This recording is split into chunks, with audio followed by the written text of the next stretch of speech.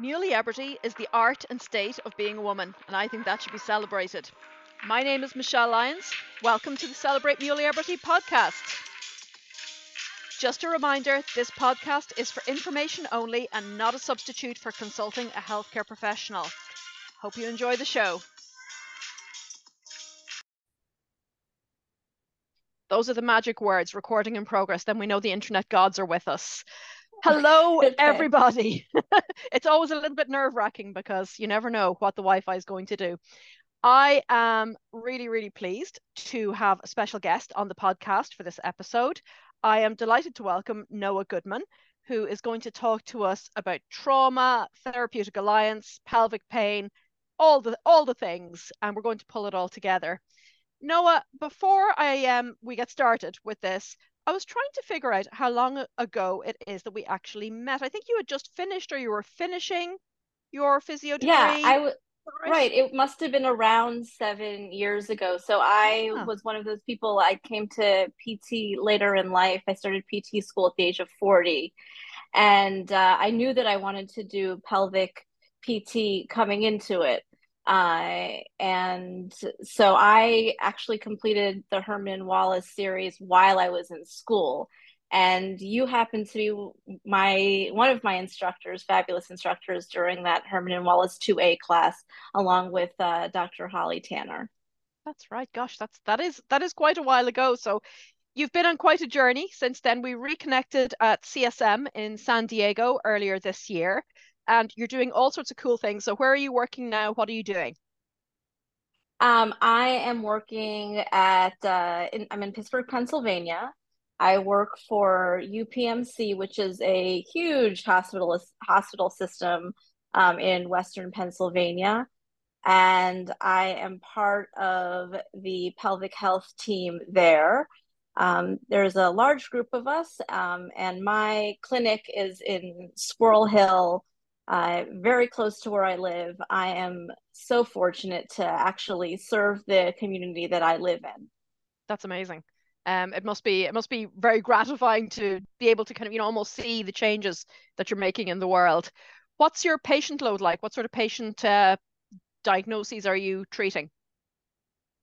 I see all types of people. I have everyone from the physicians and surgeons who work in the hospital systems, um, to the students who they see.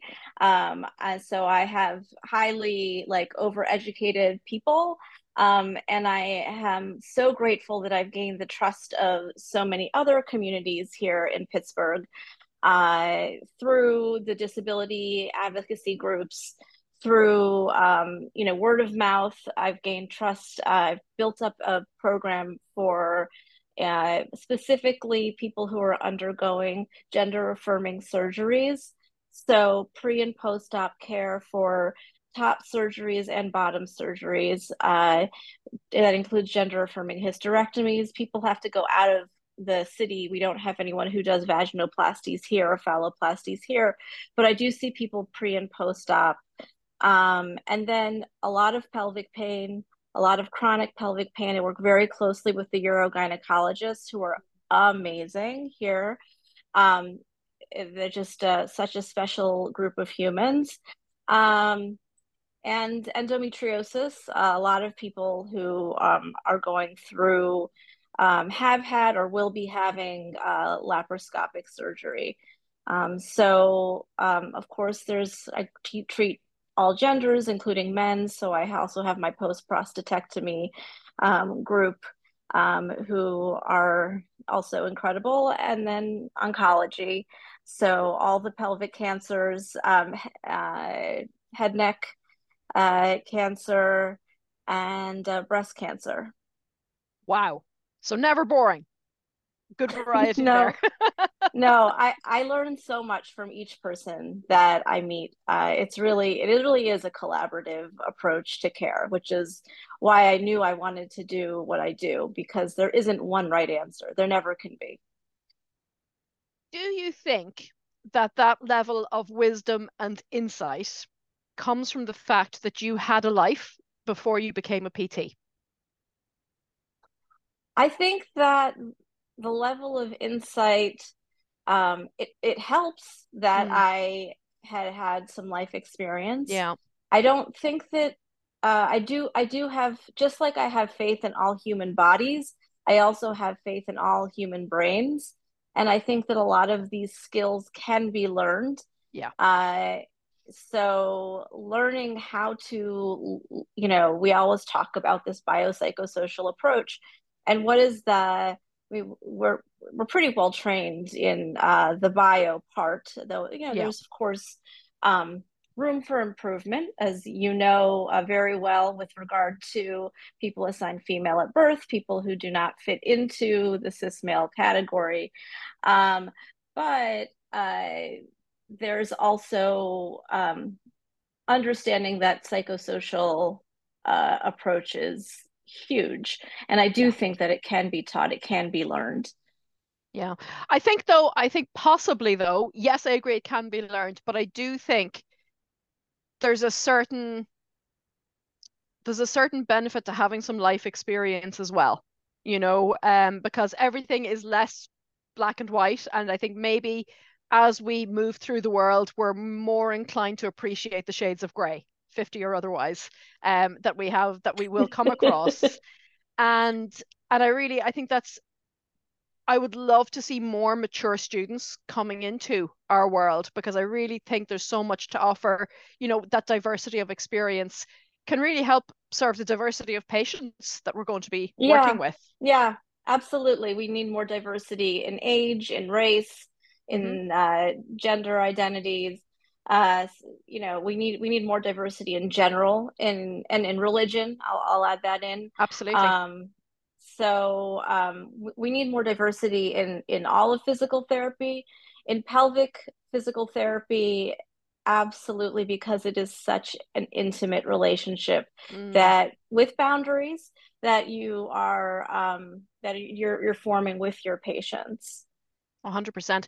And I think that's really valid what you said about religion as well, because the effect of social and cultural mores on just the ability to have an informed conversation about certain pelvic health topics and how to approach that in a very respectful way, I think is very important if we are going to establish what I really wanted to talk to you about today, which is the importance of a good therapeutic alliance, particularly when you're working through a trauma informed lens. Because I came across an article that you were featured in a little while ago, and it was about trauma informed healthcare, I would say generally, but particularly from a pelvic health perspective. And you wrote so eloquently, well, you were quoted very eloquently in the article about just about why a therapeutic alliance is important, particularly when we're working with people, with human beings who have pelvic pain. So I wonder if you could just kind of share your thoughts about that, about what it is and why it matters. Sure. I'll see where I can start. So in terms of creating that therapeutic alliance, it starts with safety, the sense of safety, right? And as you are an expert in terms of the nervous system, if we don't create that sense of safety, then we're not going to have, we're not giving good care, right?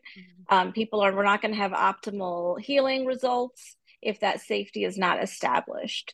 And so that is really the foundation in a lot of ways to all of those six other principles of trauma informed care. So you have the recognizing the widespread prevalence of trauma, and learning how to find, screen for those symptoms, and trying not to, best we can, re-traumatize people.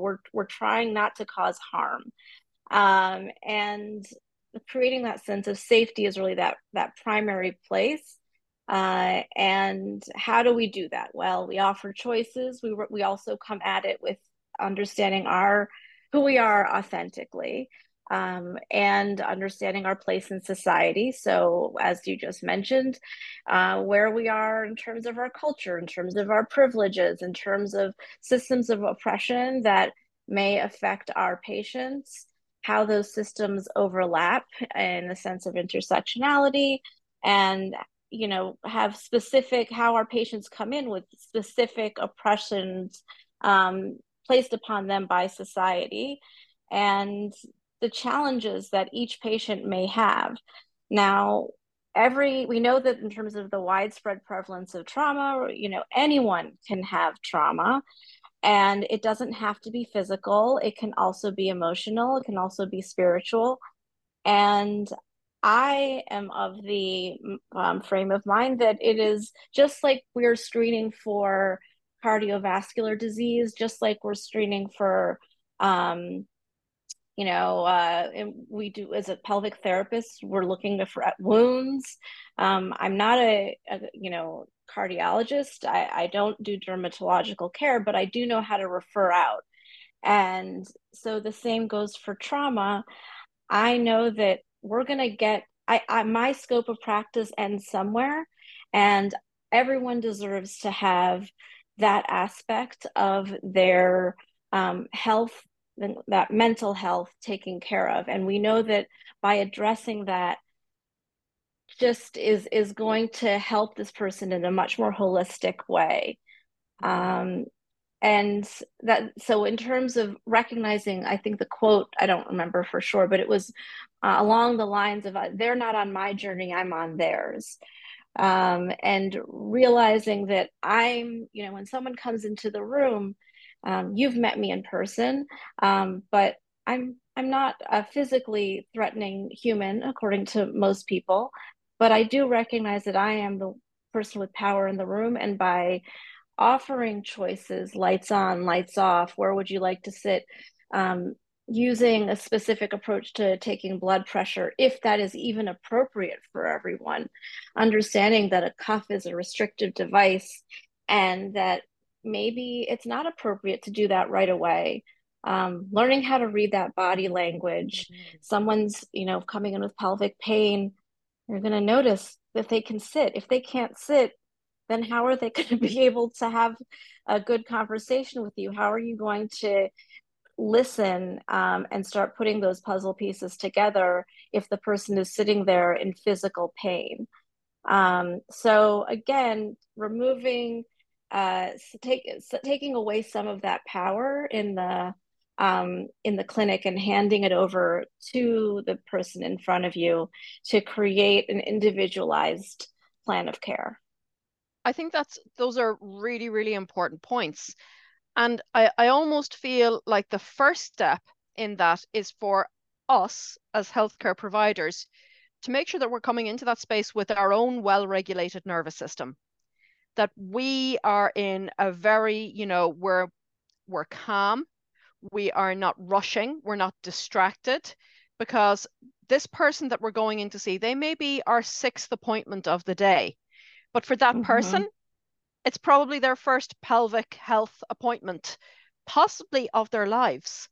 And so, we really need to be fully present and confident as well as competent in in our approach to helping people with this.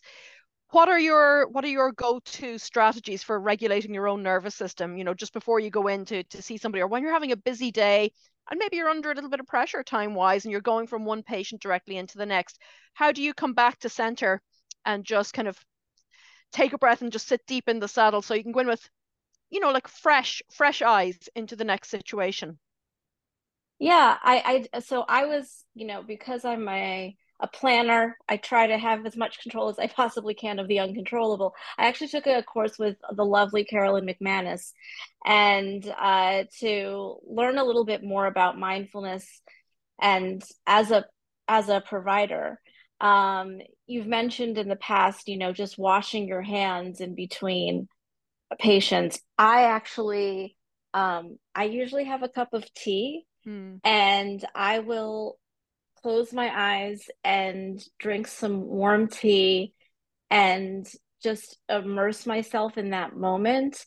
Very often, between patients throughout the day, I tell my supervisor that having we have a water, whatever, water container, I'm sure there's a better word for it, that where you can just automatically get hot water.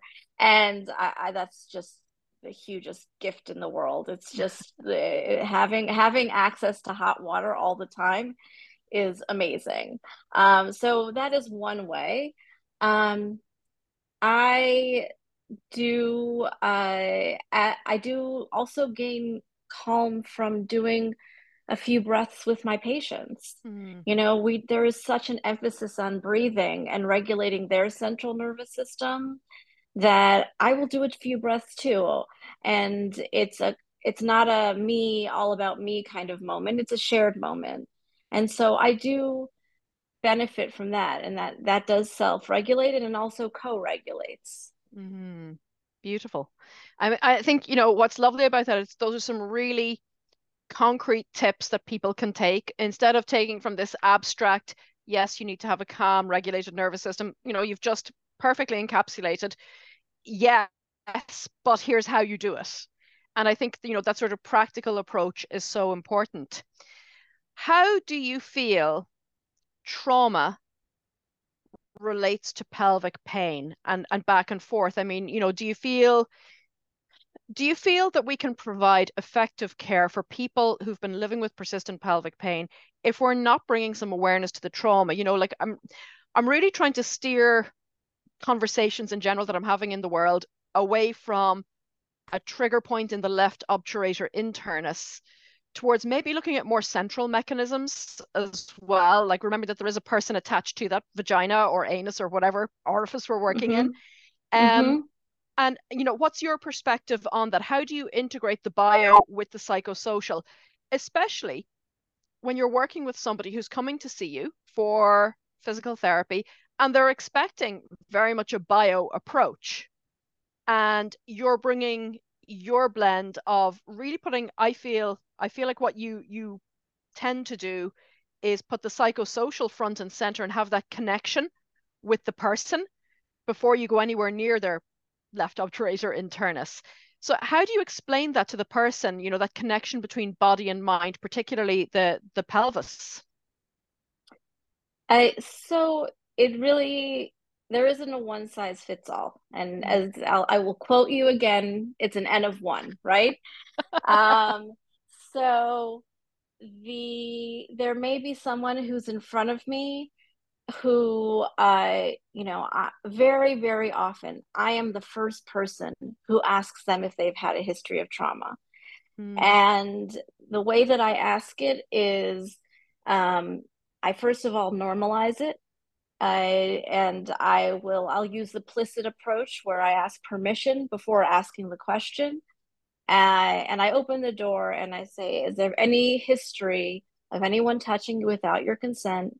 Any history of sexual trauma for you as a child, adolescent, or as an adult? And I've changed that language through practice. Um, and especially, I will tell you that my folks who I've worked with after prostate surgery, I asked them how many other people have asked them this question, and I have gotten a total of zero so far. wow. Um, and it's again, we can if we're not being consistent and screening every single person, then we're letting our implicit biases affect our actions, and not Mm, everyone's getting good care. So making sure that whatever we do that day is not re-traumatizing and acknowledges the whole person in front of you. So there are people who come in and they want their obturator internist checked that day, and that is so important to them. yes. And it is a conversation to be had. If someone comes in, I will very clearly, explain what's going to happen, where I'm going to be standing, um, what things should feel like, how nothing should ever hurt. You're always welcome to have a second person in the room over the age of 18, whether that's a friend, a partner, or anyone else. I talk about dissociation. I say, if you are unable to consent and you're not with me, then everything stops. I also will, I make it very clear with the expectation. I'll also tell them how much time I will be there. So if it's, very often, um, people will get nervous and they'll say, they think that I'm going to be inside them for an hour. And I'll say, it's actually about 90 seconds that we'll be doing this, but I'm going to be moving really slowly. I'm going to be doing this with you, and I'm following your breath. You're always in control. So that may or may not happen on the first visit. Really, again, depends on the person. And very often for people who have histories of pelvic pain, we know that a huge number of them also have histories of trauma and childhood sexual trauma. So realizing that again, my scope of practice ends somewhere, and that I need to make sure that I have a collaborator outside of my room so that my patient can process those feelings safely. And I also ask for feedback, in the moment, at the end of the visit, at the beginning of the following visit, so that we can always tailor treatment to that person to make sure that we're on the right path together. I love it. No, I'm just going to go back a little bit to something that you mentioned. You said you follow the PLISSIT methodology. I wonder if you could just elaborate on that for folks who are not familiar with that. Sure. I'm sure I'm not going to do it justice, but I'll um She so probably will, everybody. She probably will. well, I'm just going to say that it really started in sex therapy. That's where it started, and it really is starting about P is like the permission, asking permission to like even ask a question. So, are you okay with me asking about bowel history? Right? That may sound like a little bit out of left field, and well, I'm going to give limited information. Mm-hmm. Well, the limited information is we know that there is a correlation between pelvic pain and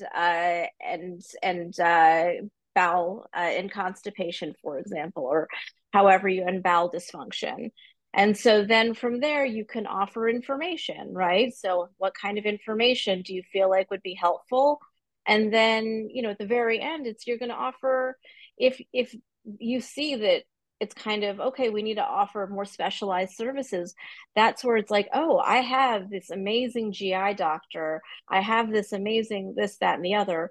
And then whatever I do have, what is in my scope of practice, well, I have my hand out on fiber. A lot of people think they're getting a lot of fiber, but when you actually add it up, with them, gram by gram by gram, they're getting 5 to 10 grams of fiber. And so, so they may benefit from that information, giving them a bowel diary. I have my little chart that goes through, okay. I educate maybe on, mouth to anus. How long does that actually take? People have an idea that as soon as I eat something and I have pain in my lower abdomen, it must be because of the thing that I just ate, rather than maybe some emotional things that might be going on, or some psychological things or chemical things that might be going on already. So that's a long answer. And hopefully I did it I justice. think you did it more than justice, as I knew you would. Um, I want to just switch just directions just ever so slightly because you mentioned that you work a lot with people who are going through gender affirming surgeries. And something that just kind of popped into my head when you said that, particularly people who are going through hysterectomy. Um, how are those people's healthcare needs post hysterectomy that we might be thinking about from a purely kind of cis female perspective in terms of bone health, heart health? Obviously the pelvic health changes, the brain health changes. Are people who are going through gender affirming hysterectomies getting good care in your experience? Short answer is no. I think that every single person, who goes through gender affirming care has worked really hard to get to that point. Uh, on a psychological level, on a physical level, on an economic, financial level. People have in the United States, their GoFundMe pages Mm, where, they are using all of their savings to go through a lot of these surgeries.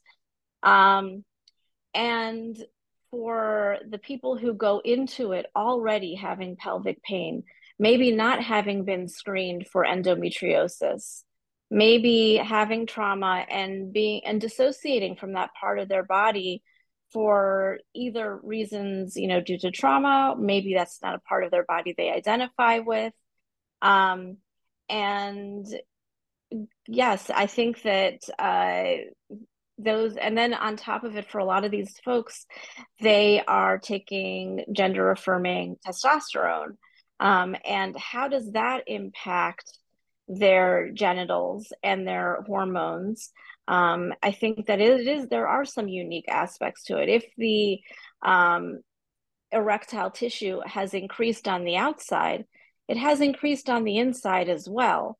So, how does that affect pleasure? Is there any pain when there is arousal? Is there enough space for that internal erectile tissue, or is there pressure there that wasn't there before? There are a lot of questions in terms of how that may affect the actual microbiome of that Mm-hmm. frontal canal. And I'm intentionally using gender neutral language. And that's one of the first things I do with my patients. Again, we're starting day one is coming up with common language so that I am using the pronouns that I'm supposed to be using and I'm mirroring the language that the patient uses for their own body. And sometimes they haven't even come up with that language themselves. So one amazing human.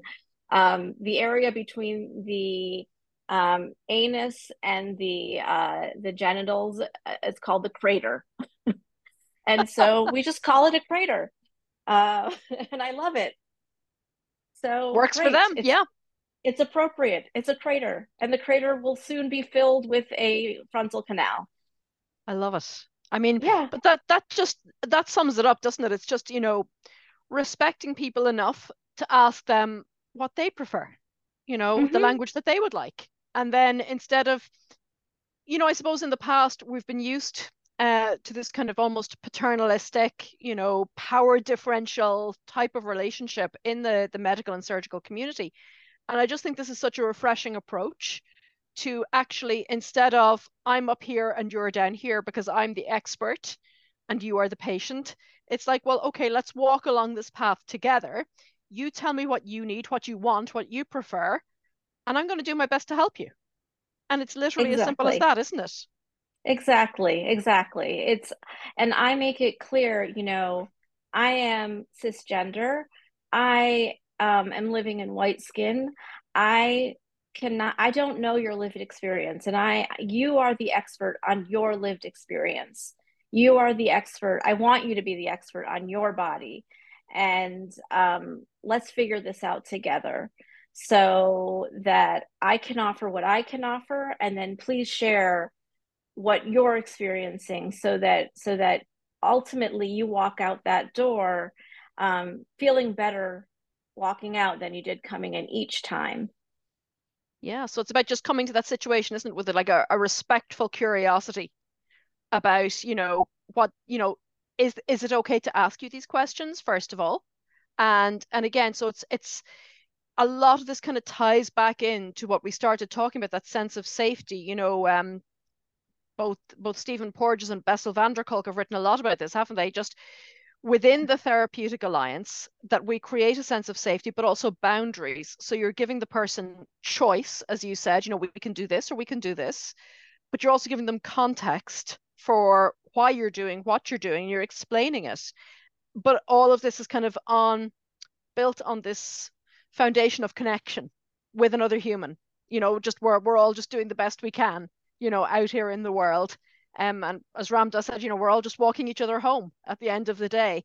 And if you have the skills to make that journey a little bit easier and ideally more pleasant for people, Mm-hmm. then I think, we sleep easier at the end of the day, kind of bringing that level of awareness to what we do all day, every day. It's not just a job, is it, what we do? No, it's not. It's not. We're really changing people's lives. I Yeah. mean, we really do have the opportunity, changing people's lives and hopefully all for the better. Um, and yeah, I really do think that this paternalistic approach to care needs to improve. I mean, when it comes to informed consent, people sign their name on the dotted line. Um, but even after like any type of hysterectomy, you ask most people, I'm going to use the anatomical term that you might find in a medical textbook, but where does your vagina go? Does it just hang in space? Well, where is it being tied to? And kind of going through the different ligaments, depending on if they've had prolapse repair or not. Um, because people don't know. They again, they're signing on this dotted line. Same thing with radiation, same thing with Yeah. mastectomy, but they don't actually know what is happening when they're out, and may not understand why they're having, for example, with radiation. Well, why am I having pain after radiation in my back? Well, the rays don't just kind of stop here. Yeah. They go through your body. So if you're having a sunburn on your upper back, Yeah. that's why. And well, I wish I would have known. You know, how many times a day do I hear that? Well, Oh, I wish they would have told me that. If only, my post yeah. prostatectomy folks. Well, if only I would have known that, this would have happened, or my penis is not quite the same size as it was before. I wish I would have Absolutely. known this. Um, Because I so really think, yeah, don't you think, particularly with the post prostatectomy population, so many of them are shocked by the level of urinary incontinence after surgery, yes, almost always completely unprepared for it. absolutely. And the fact that, I mean, Dr. Joanne Milios has done an incredible job. And the research seems so clear, yet I have not seen widespread, uh, taking advantage of the prehab that we Mm-hmm. know makes such a difference. You know, if for people who have never had to insert a tampon, um, all of a sudden they're asked to isolate a certain muscle without using their external anal sphincter is a completely foreign concept. And now in a surgically traumatized area, Absolutely, with you know? less with Yeah. with if nerve issues, if they've Yeah. had so absolutely, Yeah. absolutely. And again, they if you take the what we are talking about before, and maybe they've been a little bit dissociated from part of it because they've had some sexual trauma in the past. Yes. Um, and that hasn't been addressed ever in their life. Absolutely. And I think as well, kind of swinging it back to even a female-centric lens, with hysterectomy, how many women have you come across who've had a hysterectomy who think that because they've had a total hysterectomy, that means their ovaries are gone? Oh yeah, Nobody has actually explained the difference between a total versus partial hysterectomy and how it actually just it refers to your cervix, not to your ovaries. And right, it's the I don't know, it's almost blasé, isn't it? Just the casualness I feel that hysterectomies are done with sometimes. We don't know I mean, we talked about this, I think, at CSM, particularly through the lens of endometriosis. You know, we're not sure what's causing your pain, so let's just take everything out and hope it right, goes away. right. Deep I breath, deep yeah, breath. yeah. It's incredibly with regard to hysterectomies, it's such a common, Mm-hmm. surgery that I think a lot of people, oh, my mother had one, my grandmother had one. Almost it's like it's a genetic thing that's going to it's inevitable for me. Um, and then not understanding why sex is painful, Mm-hmm. and not understanding that that well the doctor told me that it wouldn't affect my hormones, but then I you can do an internal assessment, and we know the signs and symptoms of genitourinary syndrome of menopause, and we start to acknowledge, well, it does seem to have affected your hormones, on a very local level. Mm-hmm. Um, and the fact again that people aren't given this information. Yes. I sometimes tell my patients, I hate that I'm the expert right now. Mm, And I believe that my patients are incredibly intelligent. I provide them with research studies, and I believe that they, a lot of times, unfortunately, especially for my folks in the gender diverse community, they are the ones educating their providers. And I yes. want them to have the research to say, hey, I'm wondering about this, that, and the other. I have this research study. Would you like to see it? And we need more research when it comes to hysterectomies as well, and 100%. how it impacts pelvic pain. And even, even before that, I think, I always think, along the life timeline of a human, well, what would have been like had I seen you 5 years ago before this? Yeah. um, what could have been done, not necessarily to prevent the hysterectomy, but maybe to help prepare you Hmm. for, what's coming, or to reduce the pain cycle that you've been having for so long. Absolutely. And again, just the power of education, of teaching people about their own bodies and how they work, or if there's a problem, what could be one of the factors driving the problem that you're having. Because, even with, I mean, we could talk about how 40% of people with endometriosis who do have surgery, appropriately, are still going to have ongoing pain because nobody's addressing the central sensitization that comes from years Absolutely. of being gaslit. We could talk about, people who've had hysterectomy, with an oophorectomy, who are waking up in a raging menopause. Because instead of Hmm. this gradual transition, it's like boom, the ovaries are gone, and nobody's really having that conversation with them about hormone therapy because they're still fixated on the Women's Health Institute study, the faulty one that came out over 20 Right, years ago. right, right. And it's, I think this is where we have to kind of walk this fine line, don't we? Because while internally we might be screaming that, what you've been told is not true, Yeah, it's like, well, yeah.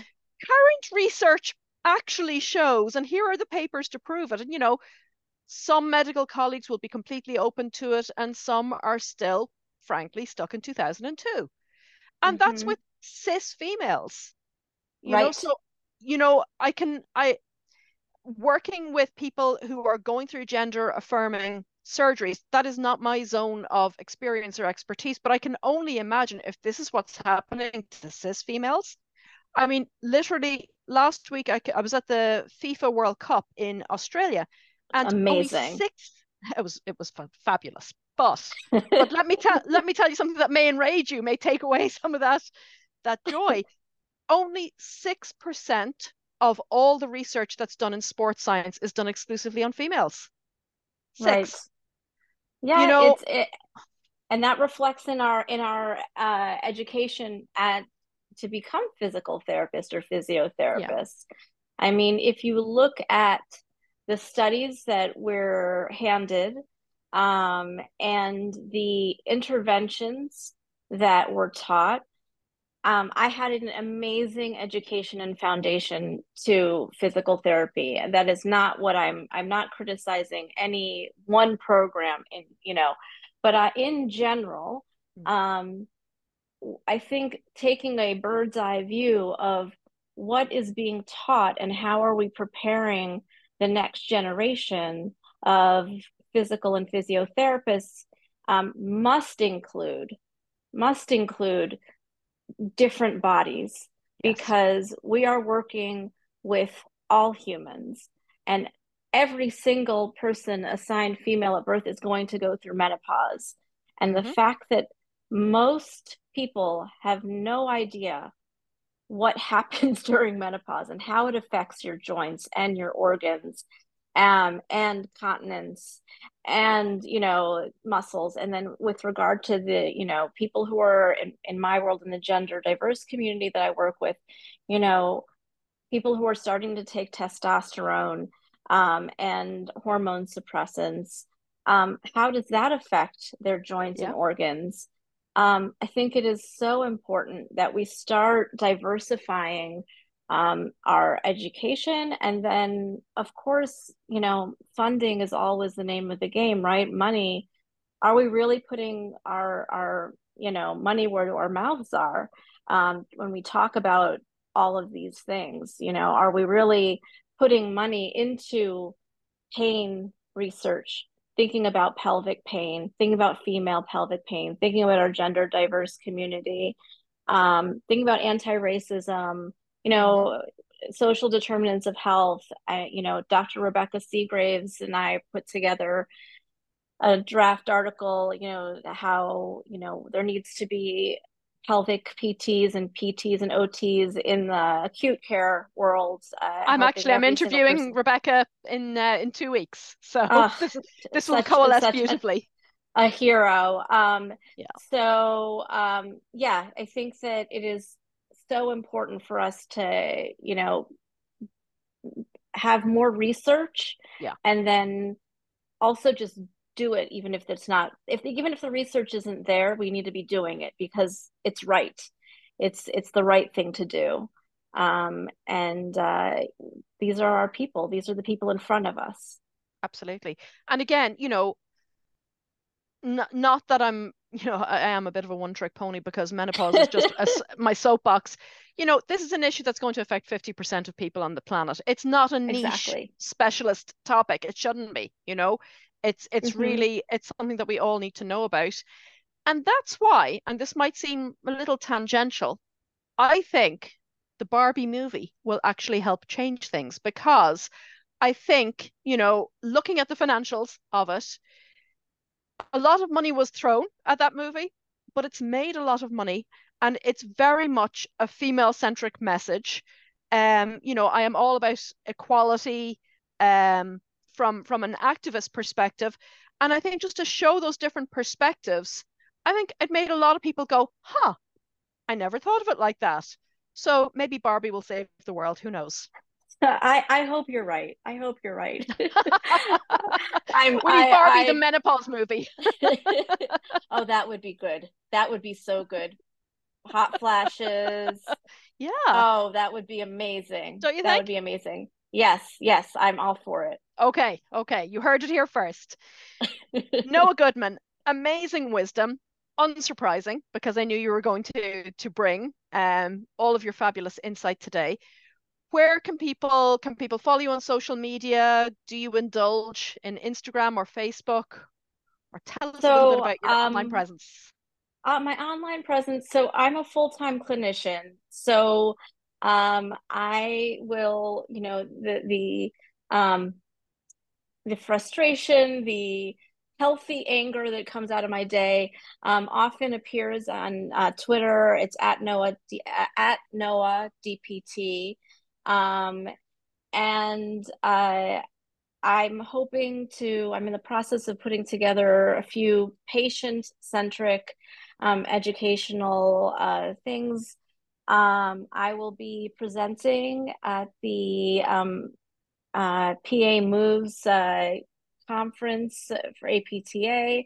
I'll be at CSM presenting on cystic fibrosis and urinary incontinence for the cardiopulm group. So Ooh, the research was funded generously by the Cystic Fibrosis Foundation. So guess what? Pelvic PT works, and I'm going to teach everyone how to basically help people with urge incontinence because it isn't that hard.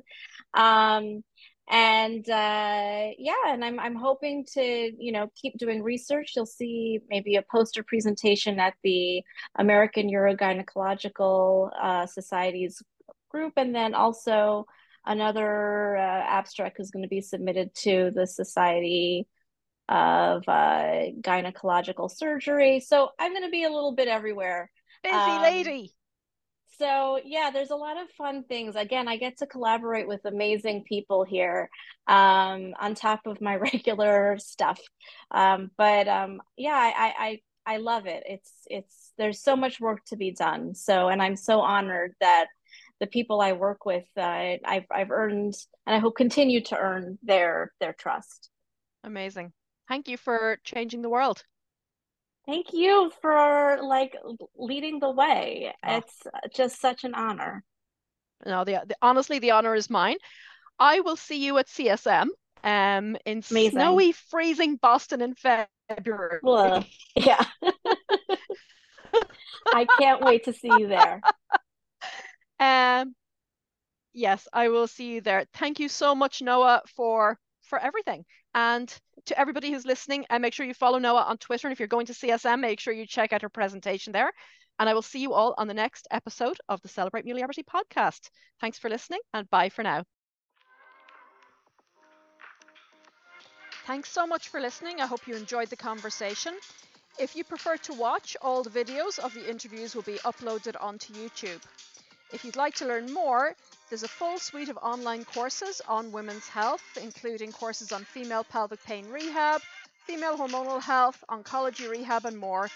And don't forget to follow me on Instagram, Michelle_Lyons_Muley for special offers and announcements.